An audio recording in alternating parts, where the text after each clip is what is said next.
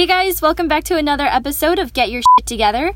Today I wanted to talk about another tip that I had when it comes to making daily lists. So another one of my tips that I feel like are really helpful to me when I'm creating my list is making sure that I'm updating my list every single day. So often people will make the mistake of creating one daily to-do list and they'll work off of that one list until it's done.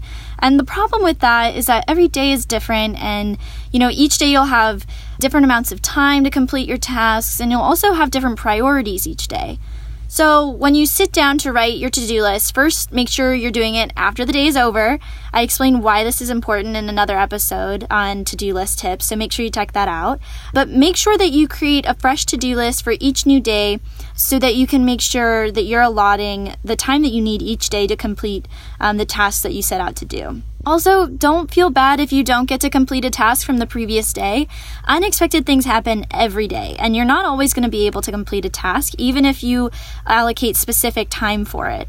So by creating a fresh to-do list each day, you'll be able to transfer over your tasks that, you didn't complete the day before, and then you'll decide to make them a priority, or, maybe you've realized that they actually aren't as important as you thought they were. So after your day of work today, make sure to complete a new to-do list for your day tomorrow. Go back over your list from today and see what needs to be transferred over, what tasks can be completely dumped, and what new items you'll need to accomplish for the following day, and create your new list.